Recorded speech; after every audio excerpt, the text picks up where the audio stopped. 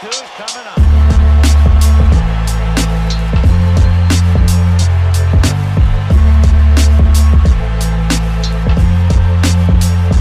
Welcome to the Bat Flip Crazy Podcast with your host, Toby G.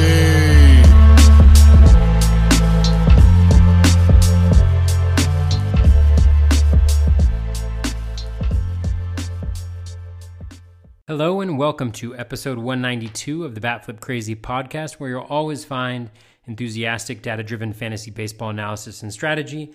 I am your host, Toby. Today is edition number 96 of Bubba and the Bat Flip. That's right, getting closer and closer. It's crazy how with each episode you get closer to 100.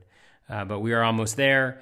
We are almost at the end of the fantasy baseball season as well. So we're going to take a look at week 24 Fab here today in the podcast. Taking a look at a lot of players, doing some in-depth analysis, especially on some potential pitchers who could be sneaky values down the stretch here, who are showing some changes in velocity and skills. So hopefully you find that helpful. As always, if you like the podcast, please do leave a rating and review for us. Always appreciate that. You can find me on Twitter at BatFlipCrazy. You can find Bubba on Twitter at BDNtrek. Let's get this party started.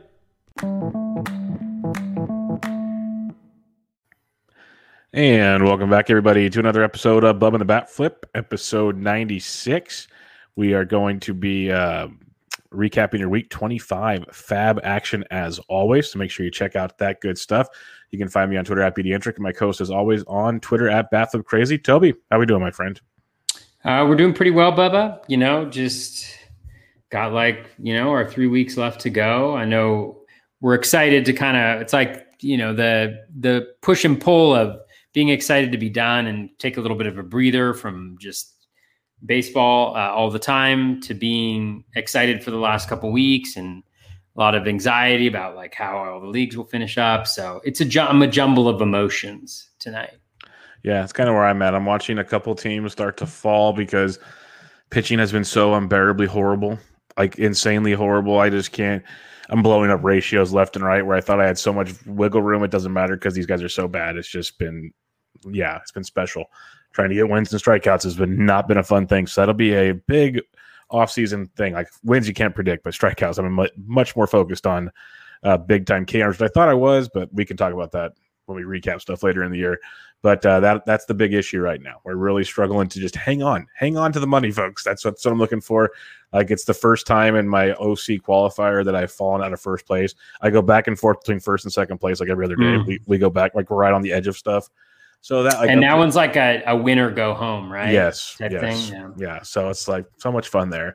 But it's literally I was in second place for most last week, and then I had a big Sunday, so I'm back in first place. But then today, right now, I'm back in second place. So it's just back and forth. It's painful stuff. But we move on. We move on and see where that goes. And what part of that moving on is Fab Weekly, which has been so much fun, and it's getting close to the end where you're going to run out of money soon. Like we talked about last week, trying to save money to make moves all the way to the end. And we'll talk about some moves we made this week when we recap stuff where you're probably surprised that these moves went through.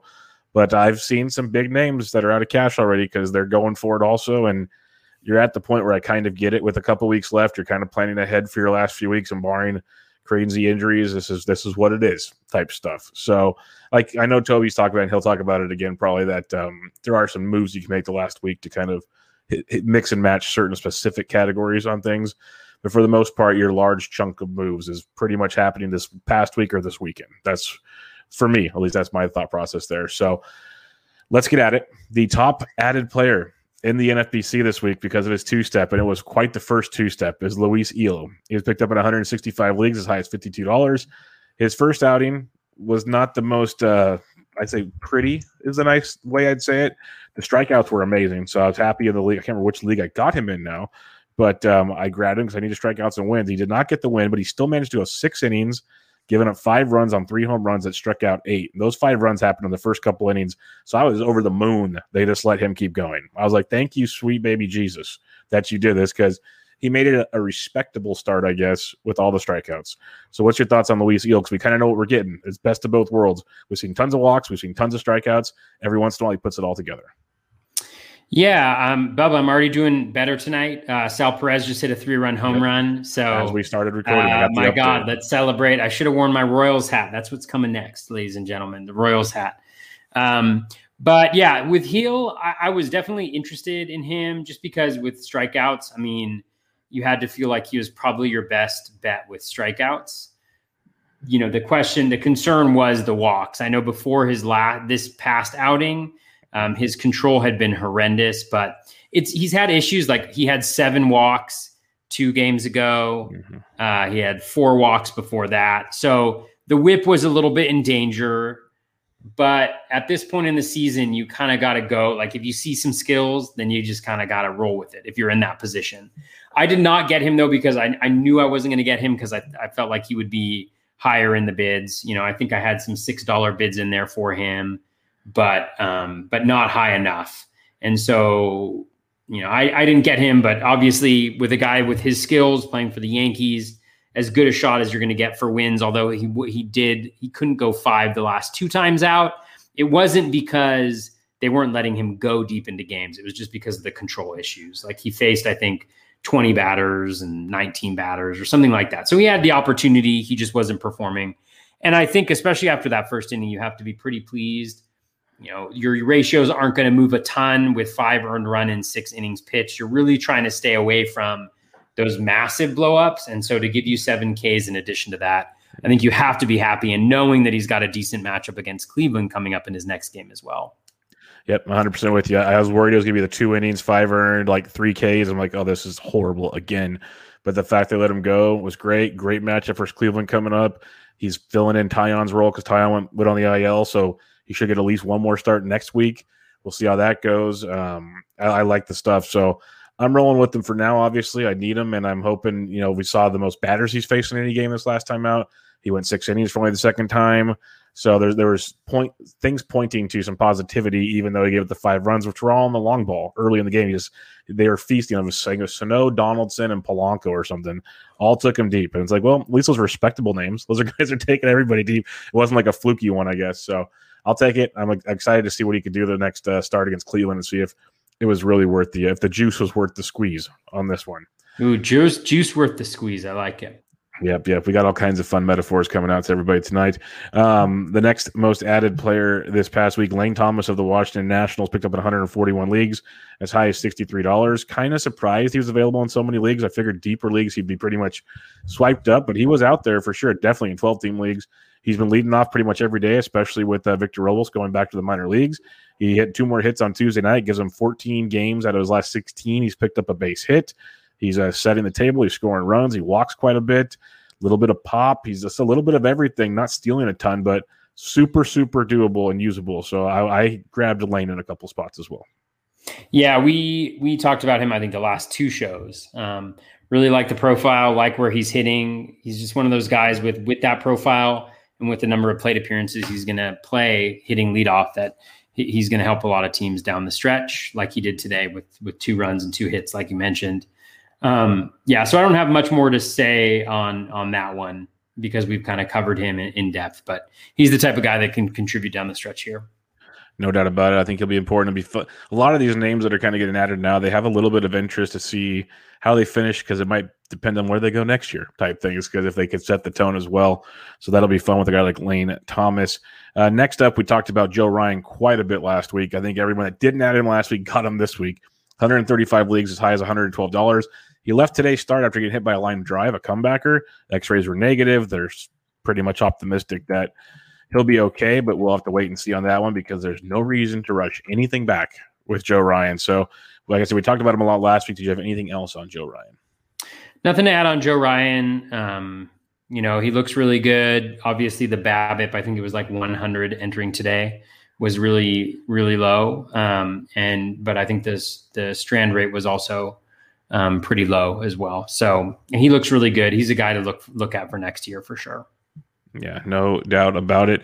The next most added player on this list was Paulo Espino, picked up in 130 leagues as high as $51. This is a guy that I've had issues with off and on all season because he has really good little stints going, then in stints where he can't do anything but basically put it on a tee for people. he's back to being serviceable is the best way I'll say. His last 4 starts, 5 innings or more in each start, 2 earned runs or less than 3 of 4. And more importantly, something he's doing consistently each time out is he's striking guys out. He got at least 5 Ks in each start. So that's a point in the right direction. He had 2 starts this week. Any thoughts on Espino going into this week and maybe forward the next couple weeks?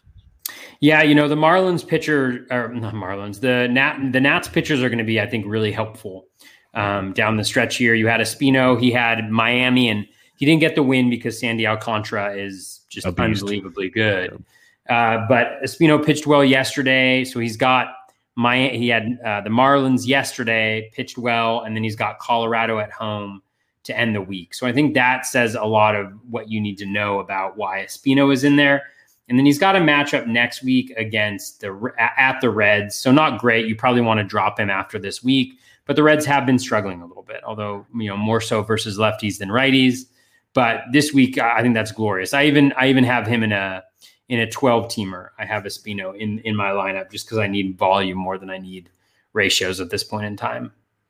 Yeah, no, and he's definitely doing that. I'm kind of, part of me wishes I stuck with him. Part of me, I'm glad I got rid of him when I did because the ratios were destroying me then, but now ratios be damned. So that's kind of a fun angle as well. But kind of, I'm trying to figure out what changed his strikeout upside of late, and I can't pinpoint it just at this quick look because the pitch mix has pretty much been the same since last 6 or 7 starts. He basically went from being like a 2.5 pitch pitcher to a 4 pitch pitcher, or at least a 3 pitch pitcher, which maybe that's what it is. He's using the curveball more to go with the fastball, or using the slider more to go with the curveball fastball. He used to be almost just curveball fastball for a while there. So I don't know. We'll have to kind of see more of that later on, but it'd be interesting to see what he did.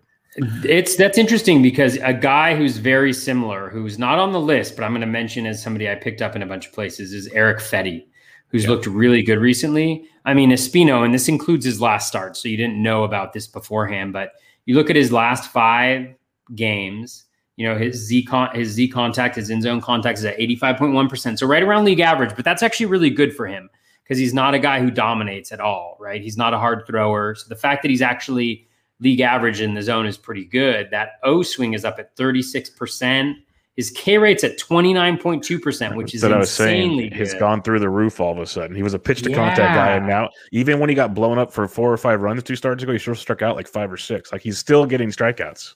Totally. Swinging strike rate at 12%, walk rate at 6.6%. And I think that's one of the things that I like about him is I think he's the type of guy next year at the end of DCs that's going to be a nice little ad just because he doesn't walk guys. And so even though the K rate is below league average, his K minus walk is right around league average, if not better. And so I'm just going to take a really quick look here if there's been any changes in so he's been using his fastball percentage less throughout the course of the season. Not dramatically so recently. Yeah, not really. It's pretty much just kind of scattered between 40 and 60%. It's like there's nothing consistent, at least that I saw looking at Savant right now. Yeah. Oh, I'm looking at Fangraphs here. Okay. Let's see. It's mainly 4-seam curveball slider, anywhere from 20 to 40%, and then the fastball about 40 to 60. It's a weird dynamic right now. Yeah, it looks like relatively recently, at least from the Fangraphs view, that the curveball is elevated, which I'm wondering if that's maybe his best pitch. It's the one that definitely has the best expected stats by far. Yeah, it's got the best O swing, best swinging strike rate. So that might explain a little bit because even a slight bump in that, I think can make a pretty good big dent. Yeah, no, so it's definitely something to monitor going forward. Yeah, you look at his starts, actually. Here you go, for instance. So his last start, he had 6 Ks, 4 of them with the curveball. Start before that, 7 Ks, 5 of them with the curveball. He's definitely using that more to get the guys out. So that's definitely something to keep in mind going forward and into the next year potentially, which is good. Kevin Hastings, our buddy, has something in the chat here. Says, guys off topic, but as guys that were on Salvi in draft season, I never thought I'd see a ball player more beloved in Kansas City than George Brett, but it's happening. Well, I'm happy for you, Kevin. I'm truly happy. I know Toby is as well. Yeah, we love Salvi on the pod. Yes. He's pretty much our guy. Big Salvi fans. Big Salvi. It's going to be fun this offseason. Does Toby go to bat for JTR, or does he come with me to the Salvi train? Which way is it going to go? Man, Salvi, baby. Oh, listen, JTR, you guys heard it. I love you. I will have. As he wears his Phillies hat. JTR is going to fall. JTR is going to fall a lot. Oh, they're going to switch spots. in drafts next season, because the home run numbers were down. So JTR still has 14 home runs, 10 stolen bases. So it's not the greatest thing of all time. His home run per fly ball rate is down closer to what his usual is. He's got 26 barrels, so you'd expect him to have 14 home runs seems about right. So everything looks pretty good with JTR. We know he's been injured, pretty much from the get-go this season, which is a little sad, but he still should put up 500 plate appearances, 15-10, 60-60. There's a lot of value there. It'll be interesting to see how far he drops. Yeah, I'm not doubting him at all, and it'll be a fun discussion because then he can start throwing guys like Will Smith and some other catchers that have moved up also, and kind of start playing that game with the positions. But Salvi's going to take quite the leap, and it's going to be sad when I don't have him rostered pretty much anywhere next year because of the price tag. So we'll have to wait and see how that one goes. But let's talk about Kevin. Exactly. Toby will still have both next year in opposite draft slots. There you go. There you go. There you go. I will absolutely do that. I have Salvi in so many leagues. It's unbelievable. And it brings me so much joy. He's crushing it. That's for sure. Next up on the list here, AJ Alexy of the Texas Ranger guy had in 120 leagues as high as $60. I want to know how those AJ Alexy owners felt when they saw him come out of the bullpen on Monday night for 3 2/3 innings. That was my biggest problem. And he gave up 6 runs over that deal, walking 4 and striking out 3. I looked into AJ Alexy. I looked into Taylor Hearn. I looked into Jordan Lyles. Lyles was outstanding on Tuesday against the Astros. He's been very good of late. So keep that in mind this next week. I looked into a lot of these Texas guys, but they're going 6, almost 7-man rotations. When you look at the RotoWire thing, like they're just using everybody right now. So there's really nothing set in stone. You're not going to get any 2-step guys. And the matchups were like Houston and the White Sox, as you said, because you're going into Texas this weekend. It wasn't great matchups, and it was kind of up in the air on where they'd go. So maybe Alexy gets another bullpen spot and you're fine. But that whole setup, I was just like, I need pitchers, but I'm scared to take these pitchers because I don't know what we're getting. What's your thoughts on Alexy? Because I don't see this changing in the last few weeks. Yeah, he obviously struggled, so it's easy to say it would have been a bad decision to add him. Now that we've seen what he was able to do. I'm not saying it because of that. I'm telling you why I didn't do it was because of the whole situation. Well, I know. I feel the exact same way that you do.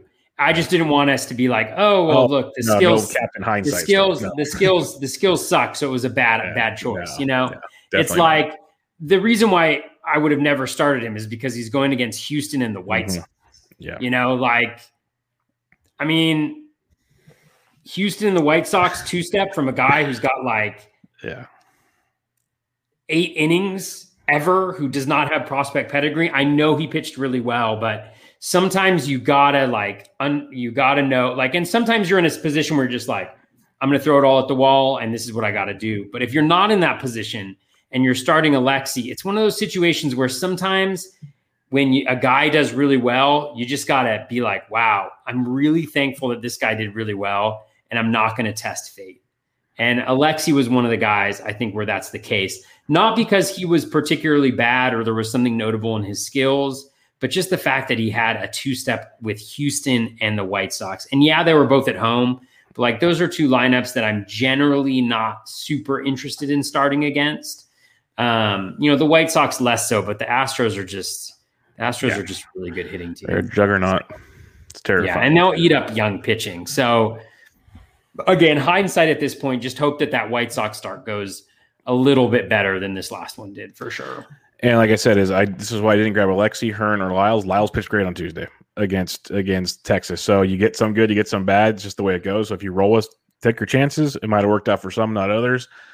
They've been decent pitchers, but the part that concerns me the most, was not besides just the matchups, is Alexy was supposed to start this week, and he came out of the bullpen on Monday.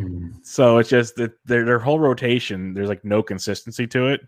And it's very, very frustrating. So, but if you see something you like in the upcoming weeks, they might get some games and some favorable amount. Like say they get Seattle or something, we got stuff to talk about. So keep these Rangers pitchers in mind. They're interesting. They're not locks, but they're very, very interesting going forward. Sticking with the Texas Rangers, Yanni Hernandez has been heating up yet again. He's hit safely in 6 of his last 7 games coming into Tuesday with 5 stolen bases over that stretch, walking over 10% of the time. So pretty much what you thought you were getting from Yanni is steals, and he's doing that for you right now. This Texas team likes to run because Leody Tavares is over there running and a couple other players. So if you need speed, I guess Yanni's not a bad option, Toby. Yeah, I mean, he was available. I have one league where I kind of needed speed, and he was available, so I snagged him. The thing you got to be careful, know about Yanni Hernandez is you're not going to get any home runs. You're literally going to. I think he's got like one home run in his minor league career or something, or like one home run last year. So you're not going to get any power, but he gets on base. He steals bases, 9 stolen bases in 114 plate appearances, something like that this year. And, this is a tough week for them because they play Houston and the White Sox, but neither of those teams are particularly good at holding runners, especially the White Sox are pretty bad. So I'm hopeful that he'll get some saves or that he'll get some steals. And I think that's what you get him for. Like you pretty much just get him for his stolen bases. And then, occasionally he will hit at the top of the lineup, but really Tavares has been in there for the last week or so, pretty much consistently. So. Yeah, I don't see Tavares moving out there unless they have a random off day, but Yanni will still get his chances. Like you said, no power. You look at his last 7 games. I said he hit safely in 6 of 7. His ISO is 0. So there's no Sounds power. About right.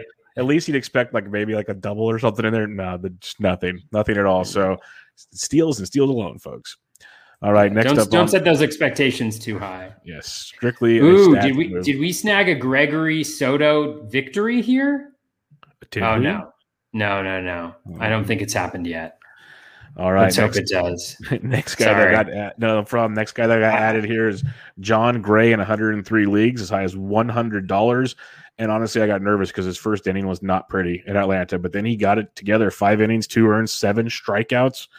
Got the W for you in Atlanta. 2-step week here. John Gray better at home than on the road, but he's getting it done on the road, Toby. So what's your thoughts on John Gray?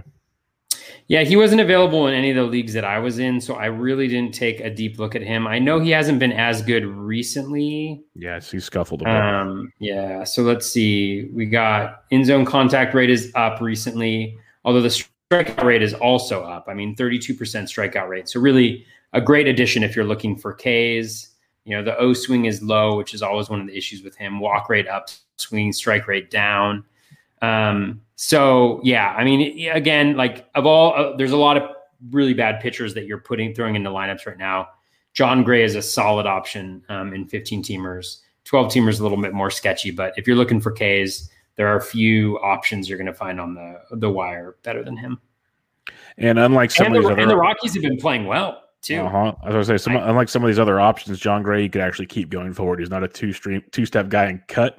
He's actually been serviceable going forward compared to some of these other guys we talked about in recent episodes. And even I'd rather have him over Alexi right now. I'll tell you that much. So John Gray, very, very astute move for some that still had him out there.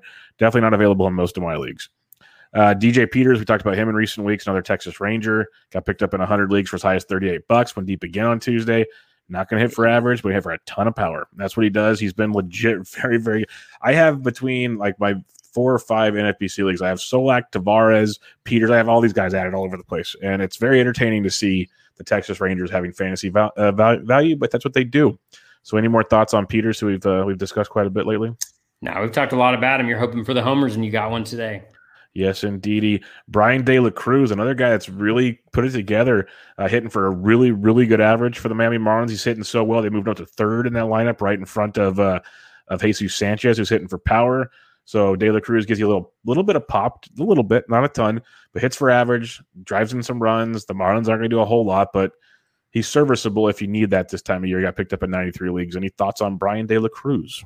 Yeah, he's hitting 3rd, like you mentioned, which is definitely something that you want to take advantage of. He's playing every day. It's super BABIP driven, 438. He's the type of guy who will have this hot end of the season and will move up in drafts, and then will be absolutely dreadful, and we'll be back in the minors, early on next year. Not to be mean, but especially with these just totally BABIP-driven profiles, he's got a 438 BABIP, right? His K rate is slightly worse than league average. His walk rate is slightly worse than league average.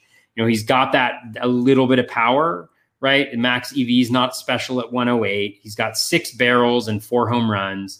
So he's maybe playing a little bit above that. But you look at his expected metrics, Generally, I don't pay that much attention to expected metrics because they're not predictive, and especially in small samples. But his tail is like a huge tail. Like his expected batting average is 255 compared to 338, and his expected slug is 367 compared to 478. And so again, you roll him out there because he's playing every day. He's hitting in the middle of the lineup in Miami. You don't have high expectations for him. Don't fall into the trap of going after him next year. Yeah, it's going to be interesting to see how that one plays out. But if you want to ride him out for some batting average going forward, knock yourself out. He's definitely going to get the chance every day to play. So you got that going for you. Let's go back to Kansas City. Their new closer for now, former closer, back to new closer, Joe Barlow. We talked about him about a month ago when Toby picked him up everywhere. Then he stopped getting saves. Now he's getting saves again. He saved 3 straight games for the Royals. Might get another save tonight as they've come back and taken the lead on the A's. So for now, Barlow's there. Yeah. You're confusing Joe Barlow with Scott Barlow. I thought Joe Barlow was for Texas. My bad. Texas. Texas. Yes, still. So yeah, Scott Barlow might get the save tonight, but Scott Barlow might. Yes. Texas doesn't need a save because they beat the snot out of Houston like 8-0. But yes, Texas three straight saves for Texas with Mr. Joe Barlow, and he's looking good again after he looked bad and everybody gave up hope for him. Yeah, this one's really funny. This is my very clear example of how closers are just lucky as all hell. Like really, like I'm going to tell you the skill profile of Joe Barlow over the last 10 games. And it is so bad. It is the worst possible skill profile you will ever see. And he has pitched really well, right? He hasn't given up a lot of runs. I think he's had one blow up, but some of the runs were earned. So check this out. Joe Barlow, his in-zone contact rate is over 90%, 91%. So essentially opposing hitters are Jose Ramirez against him. His O swing is at 30.5%, so league average. His walk rate is at 11.9%. So that's bad. That's way above league average. His strikeout rate is lower than his walk rate over his last 10 outings at 9.5%. So he's got a negative K to walk 2.4% K minus walk, and his swinging strike rate is 5.8%. And it's just hysterical because I'm playing him in all my leagues, right? Like we're all got him in our lineups if we have him this week, if we're going for saves, even though he's going up against Houston, even though he's going up against the White Sox. The skills suck. And they say that he's going to get absolutely crushed this week, but he's a closer. And so if he continues to get a low BABIP, he continues to not give up home runs, and he continues to get lucky as all hell, like he could ride us to some championships, and that's the point of the season that we're at. And so Joe Barlow, keep doing what you're doing. It doesn't look pretty under the hood, but it doesn't have to if you're racking in those saves. Yeah, that's pretty much sums up Joe Barlow, who it ain't pretty. That's for darn sure, but it's effective, I guess, is the way to go about it. And enjoy it while you can. There's a handful of these guys getting saves now. Your boy Chris Stratton's back getting saves all of a sudden. Oh man, Chris Stratton has pitched lights out ever since blowing everything. Yeah, I was just like, it's just the roller coaster ride that is closers. It's something else. It just never ends. It's a constant topic. So we got 2 more weeks of going. This guy closes now. Awesome again. So we'll see where that one goes. Eric Lauer. This is the guy that both of us, especially Toby's the main driver of this train, but I jumped on it in a lot of DCs and NFBC 50s and other leagues. I've got a lot of Eric Lauer as well. He got picked up in 89 leagues, as high as $38. He's been nothing short of outstanding. He's given up 3 earned runs or less in every start going back to June 20th. He's been so good right now. Ratios have always been a thing, but the strikeouts have been consistent of late as well. 4 more Ks in 4 straight outings, including 8 strikeouts against Cleveland. He's been awesome, Toby. So what's your thoughts on Eric Lauer? This is the dream, Bubba. This is the dream coming into reality. This is everything I had ever hoped for. And the only really sad thing is I dropped him in all of my big leagues because of the injuries and things like that. I mean, he's been excellent. The Z contact is below league average over his last 5. O swing is better than league average, which is so important for him because when he struggles, he walks guys. He can't get chases outside the zone. K rate is right around league average, not walking guys at 7.1%. So 16% swinging K minus walk, 11.1% swinging strike rate. I mean, he's certainly been fortunate, I think. I mean, he's definitely due some regression here. Let's see. So his BABIP over his last 5 is at 250, and his strand rate is at 85%. So he's due regression. He's getting lucky in addition to being good. But, my God, like that stat you just mentioned about how not giving up 3 earned runs. I mean, that is, unbelievable. Like that's much better than heroic. Mm-hmm. It's like if you can team him up, he's basically a poor man's, what used to be Kyle Hendricks. Like he's going to go out there and just get you all your ratios, go pair him up with a Garrett Cole or something, and just you're good to go. Like don't worry about your strikeouts, you're fine. So it's quite the dynamic that he's put together there. We'll see if it keeps going on. It'll be interesting to see if he finishes out this strong, just to where he lands next year. Because I know most people are like, no, there's no way. Not Eric Lauer, not a chance. So be fun to see how that one plays out going forward. Tony Gonsolin, Los Angeles Dodgers, getting some help back as they need some pitching help for sure. Picked up in 84 leagues as high as $66. He returned on September 9th, went 3 innings, gave 1 run, struck out 3. They're easing him back into it, but I say that because they kind of eased him back the first time and he never really went too deep because he had massive control issues. He was always kind of not really the guy they wanted him to be. So I haven't bought in on Tony Gonsolin once in fantasy. I know the skill set's there. We liked him going into the season. I haven't seen it yet from him. And that's like I can get these. The Dodgers aren't going deep with him. So we'll see. I didn't see how he fared on Tuesday night, but he's back. He had 2 steps this week. So what's your thoughts on Tony Gonsolin?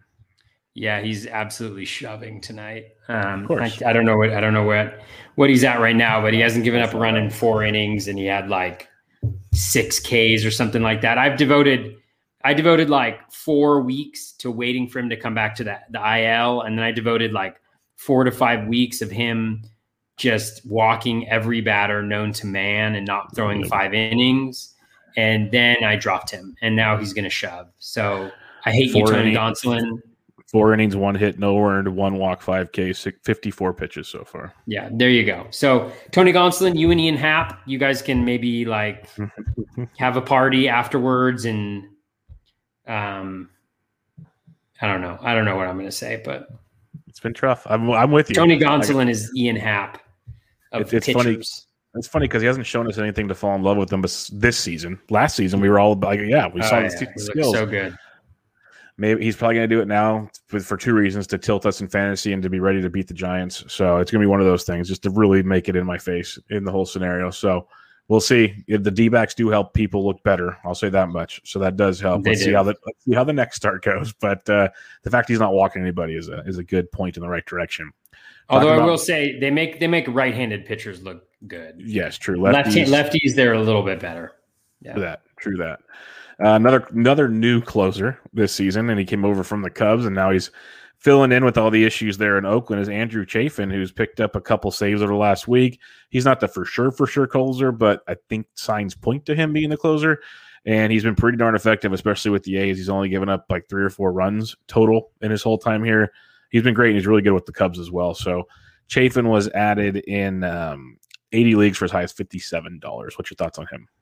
Yeah, I'm a fan. I added him in a bunch of places. I think he's clearly the guy. Like, there's just not a lot of trust for anyone in the Oakland bullpen. And honestly, they're showing you why right now. I mean, God, they've just absolutely. It's 10-7 now. Like they're just bad. Honestly, like he looked like the guy that was going to get the job, and so I haven't looked super deep into his profile. I would say it's not super impressive. In zone contact at 94%. That is god awful. That's like facing Nick Madrigal every at bat. He does get a lot of chases outside the zone at 36.1%, though. The K rate is right around league average at 23.8, but he hasn't walked a guy in his last 10 outings, which is certainly an impressive feat. Doesn't really get swinging strikes, but gets some called strikes clearly from the strikeout rate. So he's fine, like nothing to write home about, but being the closer of the A's is usually a nice role throwing in that bullpen. I just think it's a nice spot for him. So I have him in a lot of places, but doesn't look like he's going to get a save tonight because that bullpen is just imploding. Yeah, not looking good there for sure. I just want to kind of cherry pick a few more. I was going to be really excited about one that I saw the breaking news a second ago. Seth Beer was added in 50 leagues, but he left tonight's game with a separated left shoulder. So, That stings because I think That's I got no him in good. one. I think I got him in one league. I can't remember how many. I think I got him in one, so that was fun. He was literally crushing the minor leagues. Came up his first 3 games, hitting in all 3 games. Just looked like the real deal that could give you some power. Yeah, that's going to sting because that left shoulder that probably puts him out for the season. So that'll be a detriment there for sure. So he was one I wanted to talk about. We don't need to talk about that anymore. Jesus Luzardo was looking good his last 3 starts, got shelled because he couldn't strike anybody out on Tuesday. Do you believe in Luzardo going forward, or are you still not going to do it? I think he'll come good. I think he'll be a guy who goes late in drafts that I'll probably look at next year. Just because, remember, before this year. Next year for sure. I'm talking about the next 2 weeks. The next 2 weeks. I think he's a matchup play for me. I mean, I would have started him this week if I could have gotten him against Washington. And then let me just see. So he's at Washington. The next week he's got Washington and then Tampa Bay. That one's a little bit more dicey, but I'd probably go with it if I need strikeouts. But I'll be interested. I mean, next year I think he'll be a guy of interest for sure. Just because post-type sleeper looked really bad, but Miami has done some really amazing things with some of their younger pitchers. And he's pitched a lot better of late. So yeah, I got to do a little bit of more of a deep dive, but he looks good skills wise over the last 5 games or so. Yeah, the little bit I dug in for his DFS stuff on Tuesday, he the swinging strike rate's up to almost 16.5% over the last 3 starts, where the strikeouts all of a sudden rose. So he's got that going for him. His K to walks going up. He's still walking 10% over those 3 games, which is still not great. But things are going in the right direction. But then tonight against Washington, he couldn't strike anybody out. He had a lot of 2-strike counts, couldn't finish guys off. So that was quite annoying, to say the least. But I'm curious to see where he goes going forward this season, because I think the skill sets are kind of making the turn in the right direction. Just, do you want to take that gamble or not? We'll wait and see. I think he's got more upside than most guys you're going to grab out there. Just it's not consistent at all. Chris Bassett, I just wanted to bring him up because he got added in 50 leagues. He's traveling with the team, throwing a bullpen in Kansas City. If all goes well, he could potentially pitch next week.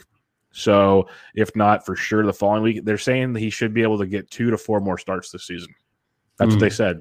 I'll believe it when I see it. I could say 2 because they want to get him ready for the postseason. So they're going to want to throw him a little bit. So if he's available, I think he's definitely worth an ad if he's out there for you. And you're going to get him for dirt cheap because no one's got money. So keep him in mind. Were there any other names you wanted to talk about, or do you want to go to your ads and talk about guys there? We can go to ads and talk about those there. Who you got? Who do I have? All right, let's see what we got. All right. So Eric Fetty, I added him and dropped Elvis Andrus. Eric Fetty in the last 10 games or last 5 games has been absolutely incredible. Like I dove into his profile and I was like, oh my God, this is wonderful.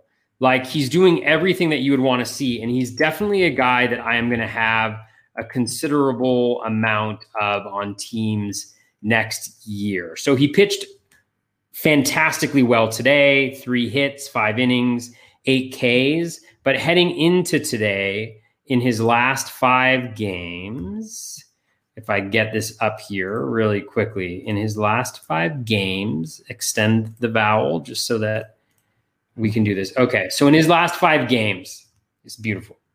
His in-zone contact rate is at 83.9%, so better than league average, which is saying something for him because his three-year average is right around 90%. So he's doing something different and effective.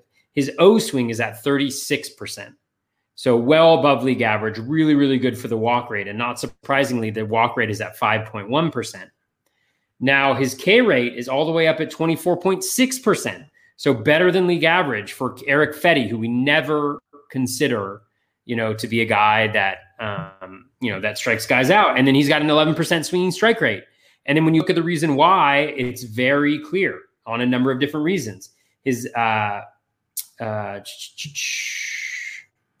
are you not showing here fastball velocity? Anyways, his fastball velocity is up.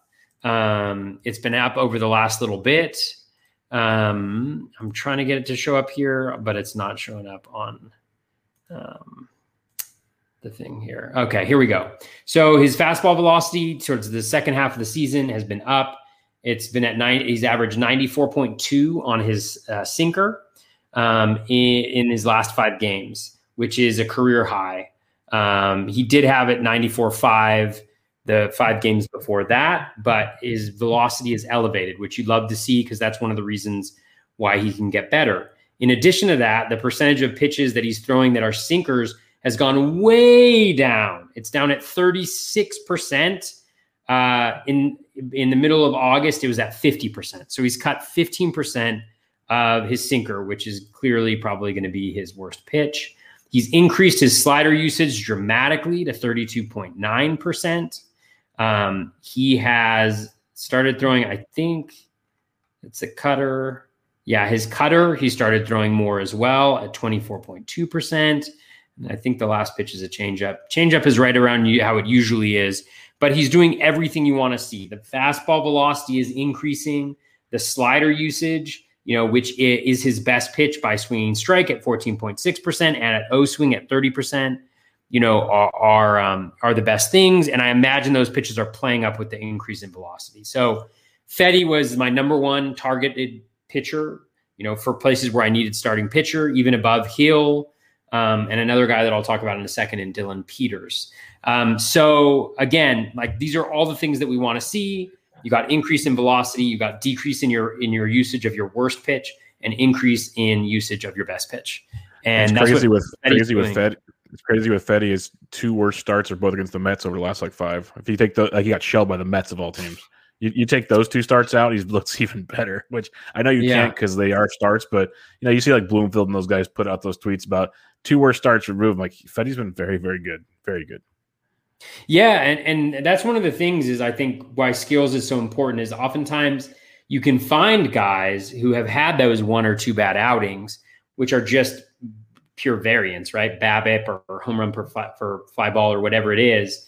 And if you see the skills are there, if they've already had those bad performances, it's I don't know if it's less likely that they're going to happen, but it feels less likely at least. I mean, they're more likely going to pitch to their skill level, but when the skills are improving, they're more likely to do that.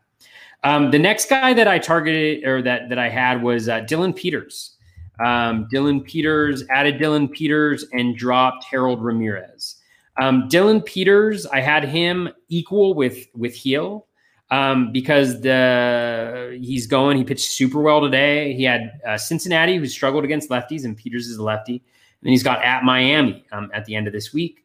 So he's got the 2 starts. He's been looking really good. He's another guy who, if you look under the hood on him, he is throwing I want to say he's either throwing his sinker less or has just totally dropped its usage. But he has definitely been improving as well. I'm just bringing up my rolling average graph here. So in his last 3 games, just because he doesn't have a huge sample, the Z contact is at 82.1%. So it's below league average, which is really nice. His O swing is at 36%. So he's getting chases on pitches outside the zone. His K percentage, and he's traditionally a super low K guy because he's a sinker guy, is at 20.3%. So not great, but his walk rate is at 6.8%. So you're talking about a guy who's about 14% around league average for K minus walk. And then his swinging strike rate is at 12.1%, which is really good. And the reason that is happening is that his sinker usage, his sinker usage is going up. So what is it? His changeup, is that his best pitch? The changeup usage has gone up recently. And then the slider he's using less. That's what it is. The slider he's actually eliminated from his profile. And it's the curveball maybe. Curveball has an uptick in usage as well. And so when we look at his pitching repertoire, which will probably tell us why he's doing that. So the changeup usage, the increase in the changeup usage is important. 22.5% swinging strike rate on his changeup. 39.6% O swing on his changeup. I mean, his in-zone contact on the changeup is 65%. This is a elite with a capital E changeup, and he is throwing it as his pitch that he's throwing most often. And so that, for me, is really big, and I think a reason why you see him standing out. So he's been good so far. He pitched well today. It's his best outing of the season so far, and I'm excited about it. After that, added Sean Nolan. Sean Nolan's skills are decent. I got him for next week. You mentioned kind of trying to set your teams up for a week ahead of time. That's what I'm really trying to do right now. So next week, I should already have my 2-start pitchers just because it's going to be so competitive. And then this upcoming fab period, I'll target for the last week of the season, the 2-start pitchers. And you'll want to kind of like think about who's most likely to keep those 2 starts because they're in the playoff hunt or totally out of the playoff hunt, but need innings. So Nolan, he's pitching at Miami and then at Cincinnati. He's a lefty next week. So he's got a 2-step against 2 favorable teams. So I like that. And Fetty was a really nice pickup too, because he pitches this week, pitched well. And next week, he's also got at Miami and then at Cincinnati for a 2-step. So setting it up nicely there. And then I added Nick Gordon. I don't have him in my lineup, unfortunately. He had a stolen base and had a really nice day today. But he's been playing against righties every single day for Minnesota. He steals bases, not a ton of power, but he's getting on base, decent batting average. So I added him there. Next league. Added Yanni Hernandez, dropped Ramon Urias just because he had the injury. And I don't think he's going to play every day moving forward. He's been battling with a leg issue for a long time. Although with Mateo getting injured for the season, which we found out today, maybe he does play more. I don't know. Yoshi Tsutsugo, for some reason, was available in like every single one of my main events. It was really weird. I don't know why. It was just one of these things where a guy is maybe like 60% owned, and yet from the luck of the draw, he's available in a lot of my leagues. So I added Tsutsugo, dropped Edward Olivares for the 50th time. Added Andrew Chafin, dropped Marco Gonzalez. That was a tough decision, but this is a league where I really don't need volume. I need ratios and saves. And so I moved on from him. He faces Boston this week, so I wasn't going to use him. And then next week, I don't know. Next week he's got a good 2-step, but it's both on the road at Oakland and then at LA Angels. It's not a bad 2-step. It's a good 2-step, but just when I don't need volume and he's not going to give me Ks, really, I just wanted to steer clear of him in this particular league. Chafin, Gonzalez. In my other main event, I added Joe Barlow, dropped Darren Ruff, just because the Giants the next 2 weeks play a ton of righties. I added Tsutsugo, dropped Lewis Brinson, added Andrew Chafin, dropped Hunter Dozier, although he's starting to hit a little bit, hit another home run today. Added Tommy La Stella, who I love this week. They play 6 out of 7 righties this week, including the first 4 games. And La Stella is hitting at the top of that lineup. Already has a home run, 2 for 3 today. Dropped Bobby Bradley. This was a little bit of a tough one because they have 9 games next week. But I got to play it week to week. And I really loved La Stella heading into this week. So that fab bid was just La Stella for Bradley. That was the only one that I wanted to replace him with, because I think the Giants also have 5 out of 6 games next week that are righties as well. Yep. Sorry, I'm going a little too in detail probably here on this, but added Garrett Whitlock, dropped Brandon Marsh. I think Whitlock's the closer in Boston. I think he's the guy that they trust the most, even though he's had a little bit of a shaky couple of outings in 2 of his last 3. He has been so good for so long, and everybody else in that bullpen has not been that great, that I think he's going to get saved. We may find out tonight whether that happens, although I think they might be down 2-1. And then Tsutsugo dropped Michael A. Taylor. He's on bereavement list. I don't know when he's going to come back. Again, playing it week to week. Added Yadiel Hernandez, dropped Miles Mikolas. Added Taylor Walls, dropped Jack Mayfield. Added Nick Gordon, dropped Anthony Alford. Mikolas hasn't pitched that well. He's got some decent matchups down the stretch, but in this one, I'm really playing it week to week, and I have a decent number of starters, I think. So I'm really going for plate appearances this week. And then Walls should play every day with Franco out. He's just incredible defensively, and that's going to get him in the lineup, I think, every day. Added Yoshi Tsutsugo again, added Eric Fetty, dropped Harold Castro, dropped Bailey Ober just because they're piggybacking Ober with Pineda, so he's not going to get wins, and his next 2 outings are against the Blue Jays. Added Andrew Chafin, dropped Darren Ruff. In TGFBI, added Tsutsugo, dropped Sam Hilliard, added Drew Steckenrider, dropped Tyler Clippard, added Yadiel Hernandez, dropped Jesus Aguilar. I'm not going to win my TGFBI league. Jordan Rosenblum has been dominating. He's top 10. He's had a fantastic season. Shout out to him. Great analyst as well. But I'm making a run. I've been stuck at 100 for about 3 months. And I'm now, I think, like 51st overall or something like that. So feeling good about being competitive in that spot. And then in my 12 teamers, added Paulo Espino, dropped Bailey Ober, added Eric Fetty, dropped Tyler Clippard, added Yoshi Tsutsugo, dropped Ian Kennedy, who is awful. He was awful beforehand, but for some reason the Phillies thought that would help them. Added Garrett Whitlock, dropped Tyler Clippard, added Andrew Chafin, dropped Bailey Ober, added Joe Barlow, dropped John Means, added Bobby Dahlbeck, dropped Tyler Naquin, added Yoshi Tsutsugo, dropped Shane McClanahan, added Drew Steckenrider, dropped Adam Ottavino. This is a league where the only way I can increase is with saves, and I'm not in too much volume trouble. So I kind of moved with a very heavy approach. I think I have 7 closers going in that league, something like that. And then my last one, sorry guys, I have so many damn leagues. Andrew Chafin, dropped Tyler Clippard, added Rowan Wick, got to save today, dropped Adam Ottavino, added Carlos Estevez, got to save today, dropped John Means, added Paulo Espino, dropped Nestor Cortez, and then added Nick Solak, dropped Bailey Ober. That's it for me. Woo! That Nestor Cortez one's an interesting one. Interesting. I dropped him because he's at Baltimore this week. And then next week he is, he's got the 2-step next week. That's why I was surprised. I was looking at that going, I think that's a saves league. Yeah, and Texas I think I was Boston. I was probably like, I can probably pick him up next week as well. That's fine. Fair enough. The Bailey Ober thing, we talked about that last week because I remember I grabbed him and then didn't get the news in time because I was doing other stuff. But he still got you 8 1/3, 5 earned, 10 Ks. I'll take it. I'll take the 10 strikeouts. So it wasn't the end of the world. But I don't know why they're piggybacking him. Maybe it'll change with Joe Ryan going down. We'll see. That could get Ober back to being a regular pitcher again. So we'll see.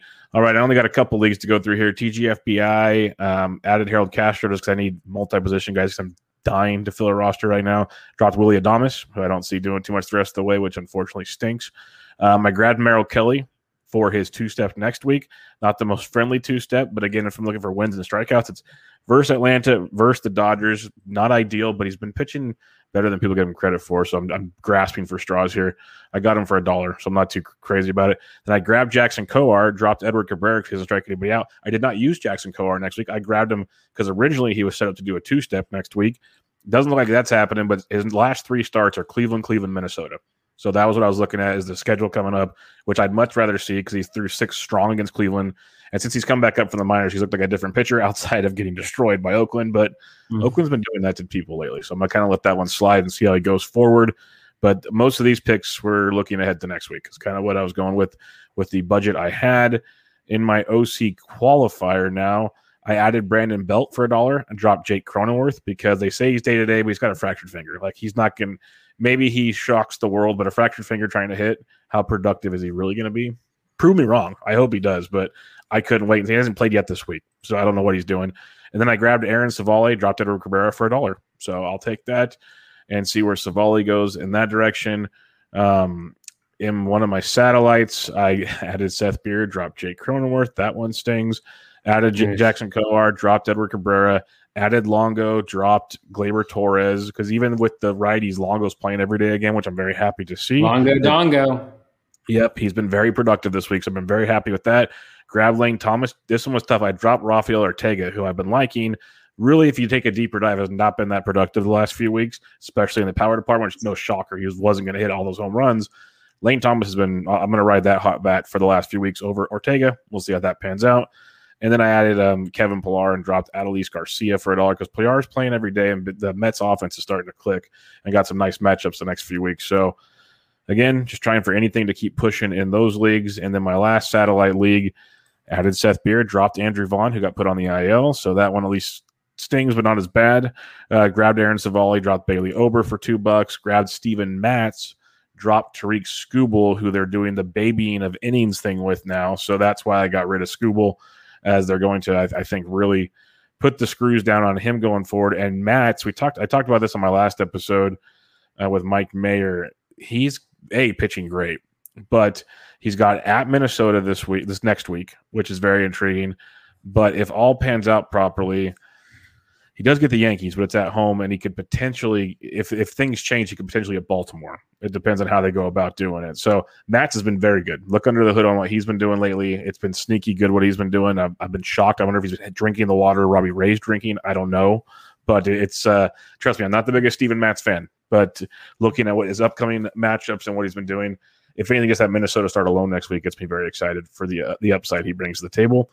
And we can move on from there. But that's it. Nothing crazy in my world. Lots of $1 and $2 adds and drops and just cross. I dropped Edward Cabrera everywhere. That hurt.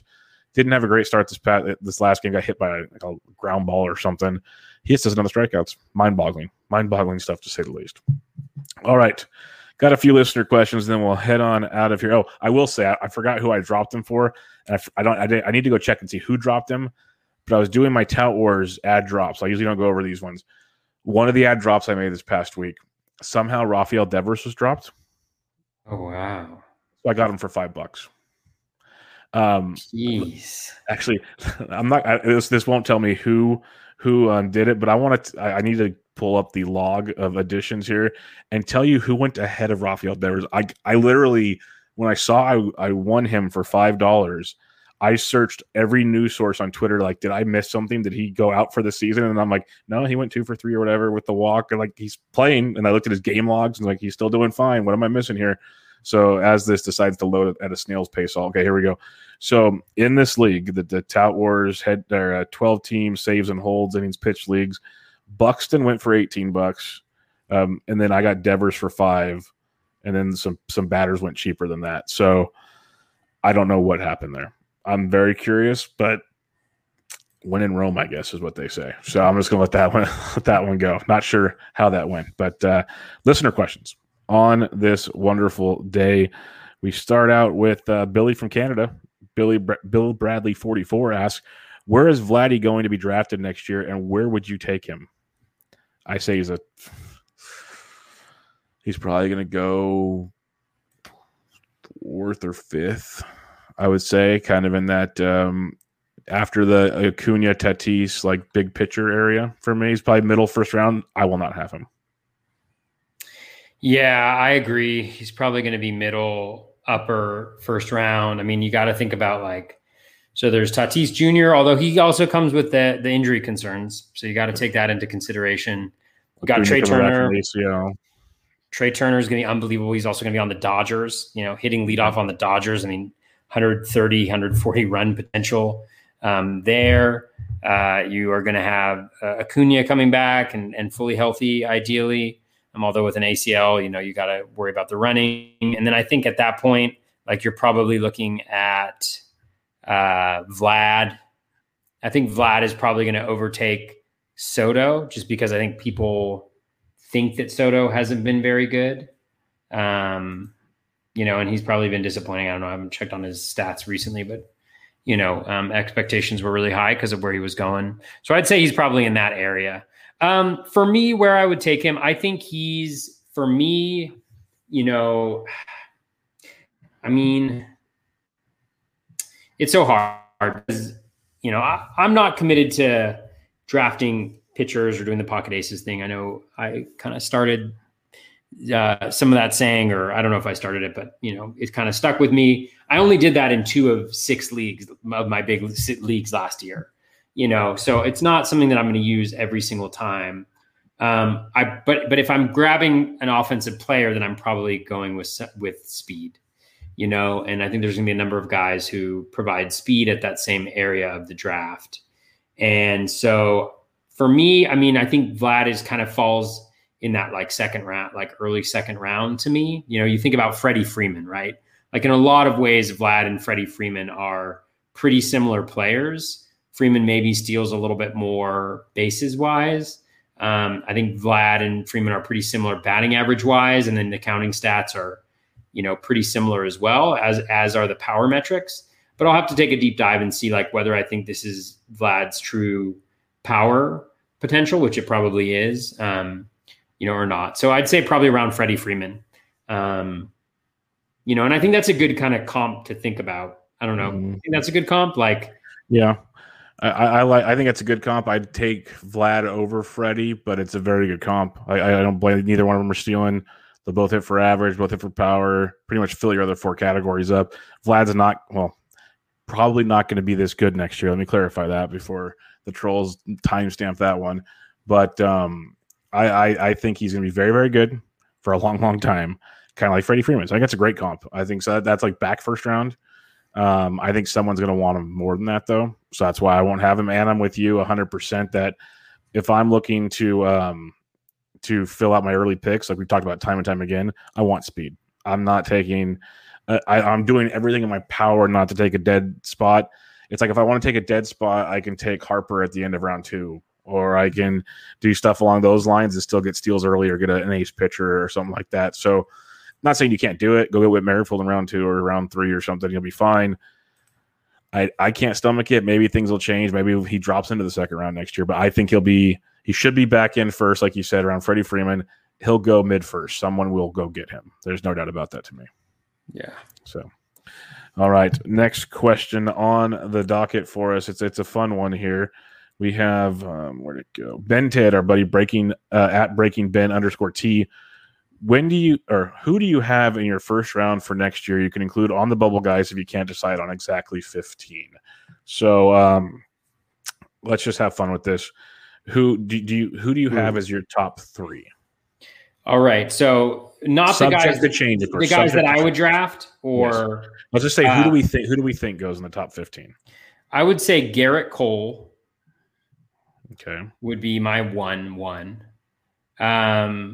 But then I think after that, I mean, I don't know if this is the order that I would draft them in probably, but I think you're looking at Trey Turner, Fernando Tatis Jr., Ronald Acuna. I think you're looking at, I wouldn't draft Vlad there, but you're probably looking at Juan Soto and Vlad. And then you're looking at, DeGrom.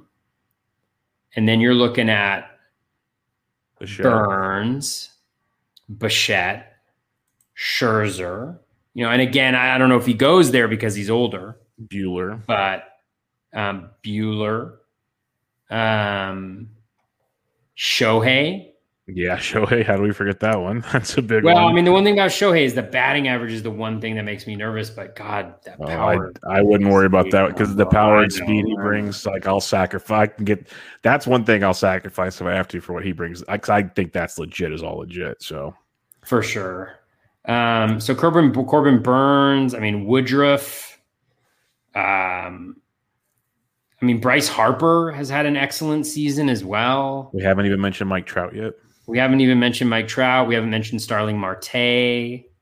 I mean, that's the thing is I think there's a lot of really good hitters. It's going to be really interesting, because it's going to be really interesting. Drafts are going to be really interesting. They always are. I mean, there's always these narratives and stuff like that, but it's going to be fascinating to see what happens because there's a lot of hitting talent with speed, guys like Cedric Mullins, guys like Teoscar, who are now, Cedric's only done it for one season, but, I haven't done a deep dive. I'm sure he's playing a little bit over his head, but,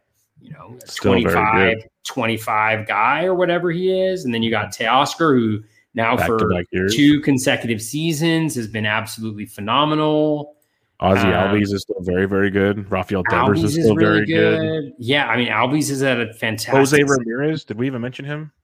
Devers, I don't know if we mentioned Jose Ramirez. I mean, there's so many good hitters at the top, right? Yeah. So yeah, it's going to be super, super interesting. Okay, but I'll try to do Cole's my 1-1.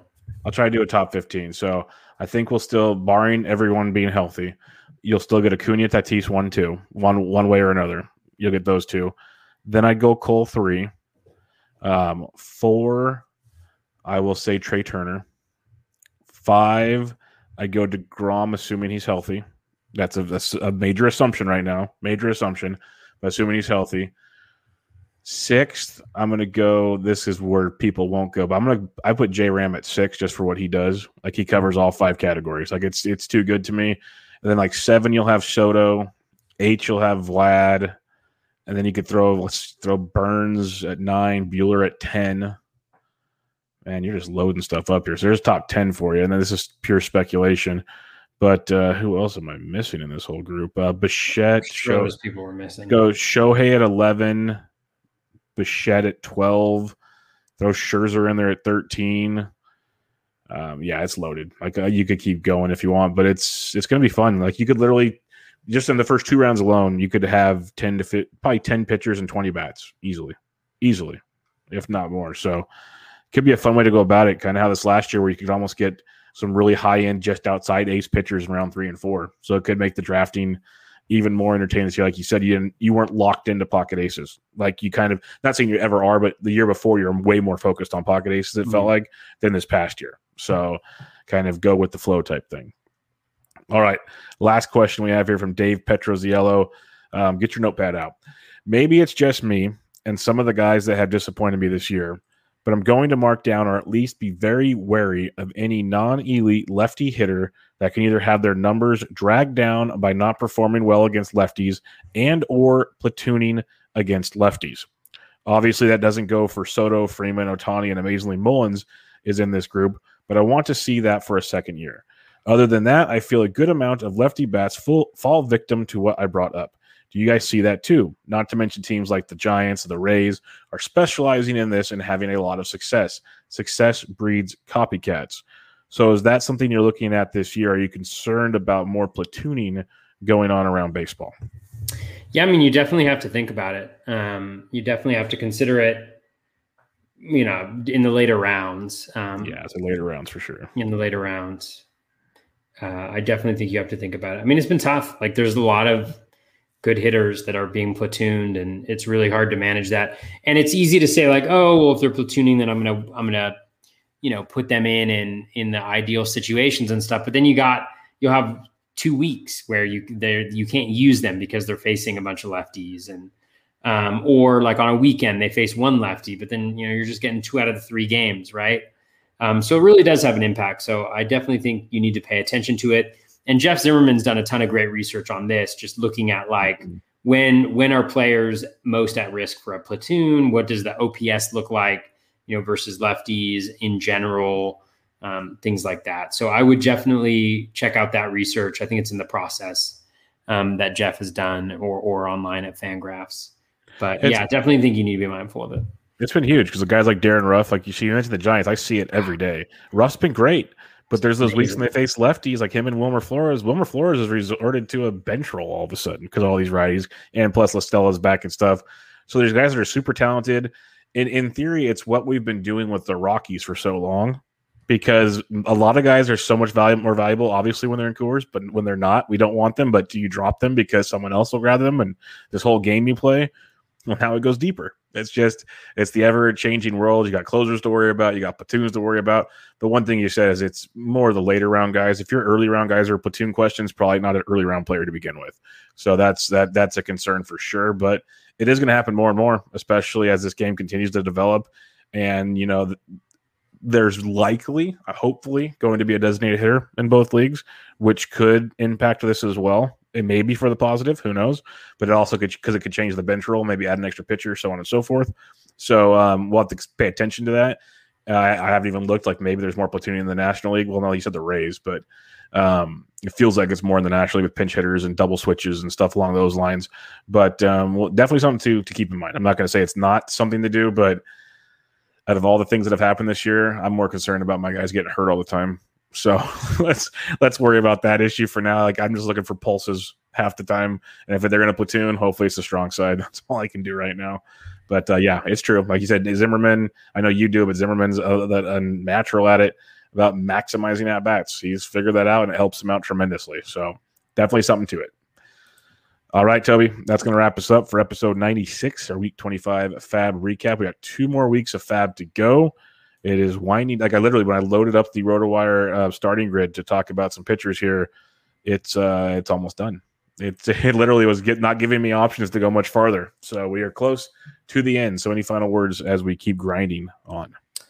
No, just keep on keeping on, Yep. Grind it out. I think the one thing you mentioned at the beginning is key. Like think 1 week ahead now. Think 1 week ahead. In this next Fab run, it's going to be 2 start pitchers are going to be super competitive. look a week out, try to maximize those 2-start pitchers if that's the position you're in, or go for guys that have really good schedules, that last week of the season, especially when pitching is going to be all over the place. Really plan that out and think about how your whole remaining roster over these last 2 weeks, where you're going to plug guys in throughout the week. And if you can at all possible, have every player that you're going to use for the remainder of the season this week. And then that way, when things inevitably happen and problems arise, then you're able to adapt, but just with little things instead of being like, I need to be all in on these 2-start pitchers this last week of the season going into that. And it's just tough because you probably won't have the fab to outbid everybody in your league. Sometimes random people will start paying attention again that last week just so they feel better or something about I got all this money to spend. Yeah, exactly. Seriously. And spend all your fab. There's no reason to leave the season with anything left. Yeah, I took that mold, that metaphor or idea to the golf course this past weekend in a scramble where we have mulligans. This other team wasn't using them. I said, you guys can't take them when you're gone. Same with fab. You got to use it all. I did check. Bassett is scheduled to start next week. Just keep that in mind. If he's available, at least RotoWire's got him. I know I heard rumblings about it. That's why he's traveling. He's going to throw a bullpen in Kansas City. They have him scheduled to pitch twice next week. We'll see. Also, if you're looking ahead, just doing a quick scan, everybody except the Marlins and Mets play 6 games the final week of the season. They all have at least one day off. Marlins and Mets have a doubleheader against each other, so it's 2 7-inning games, so 6.5 games, kind of. So keep that in mind if you're looking to maximize at bats or whatnot, or you might get some rando pitchers coming out in those messes, or the Mets face the Marlins for 4 games. So there's probably a pitcher you could stream in that scenario. So keep that in mind as well. But it's going to be fun. We'll be back to you guys next week to keep breaking things down and get you ready. And before you know it, I saved those questions about some other 2022 draft stuff that are a lot longer than our top 15. We'll dive into those in the next in about 2 more weeks. Give us 3 more weeks. Give us 3 more weeks.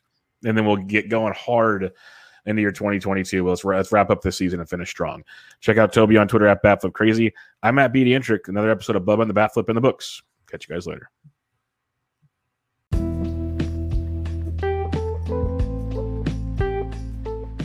That is going to wrap us up for episode 192 of the Bat Flip Crazy podcast and edition number 96 of Bubba and the Bat Flip. I hope you all enjoyed the program this week. A couple more for the remainder of the season. Really just one more where you'll be able to apply what you learned there in your fab or your weekly fab. Although many of you probably play daily, so you can kind of integrate it as you see fit. But coming down the stretch here, best of luck to everybody in these final weeks of the season. Keep on grinding it out. You can take that break in October, watch some playoff baseball, enjoy yourself without having to worry about your fantasy team. But for right now, make sure you're grinding out every single one of those stats, because it'll come down to 1 strikeout, or it'll come down to 1 run or 1 RBI or 1 home run. So do everything you can to finish as high as you can, and that's all you can do. So good luck to everybody. Take care and be kind to one another.